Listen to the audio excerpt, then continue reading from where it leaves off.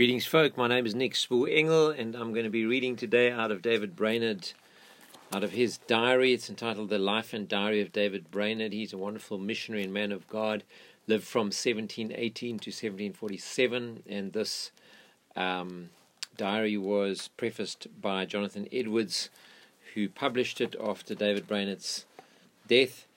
I have podcasted in J-27, episode J-27, 28 and 29, already about David Brainerd, so I'm picking up where I left off in episode J-29 on page 174. The date is Monday, January the 14th. Spent this day under a great degree of bodily weakness and disorder, and had very little freedom, either in my studies or devotions, and in the evening I was much dejected and melancholy.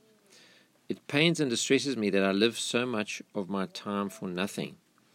I long to do much in a little time, and if it might be the Lord's will, to finish my work speedily in this tiresome world.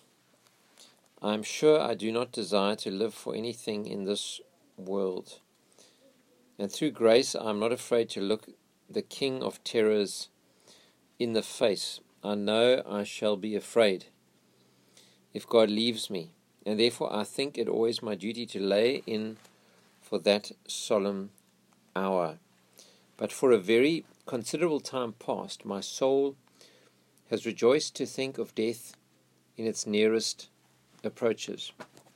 Even when I have been very weak and seemed nearest eternity, not unto me, but to God be the glory.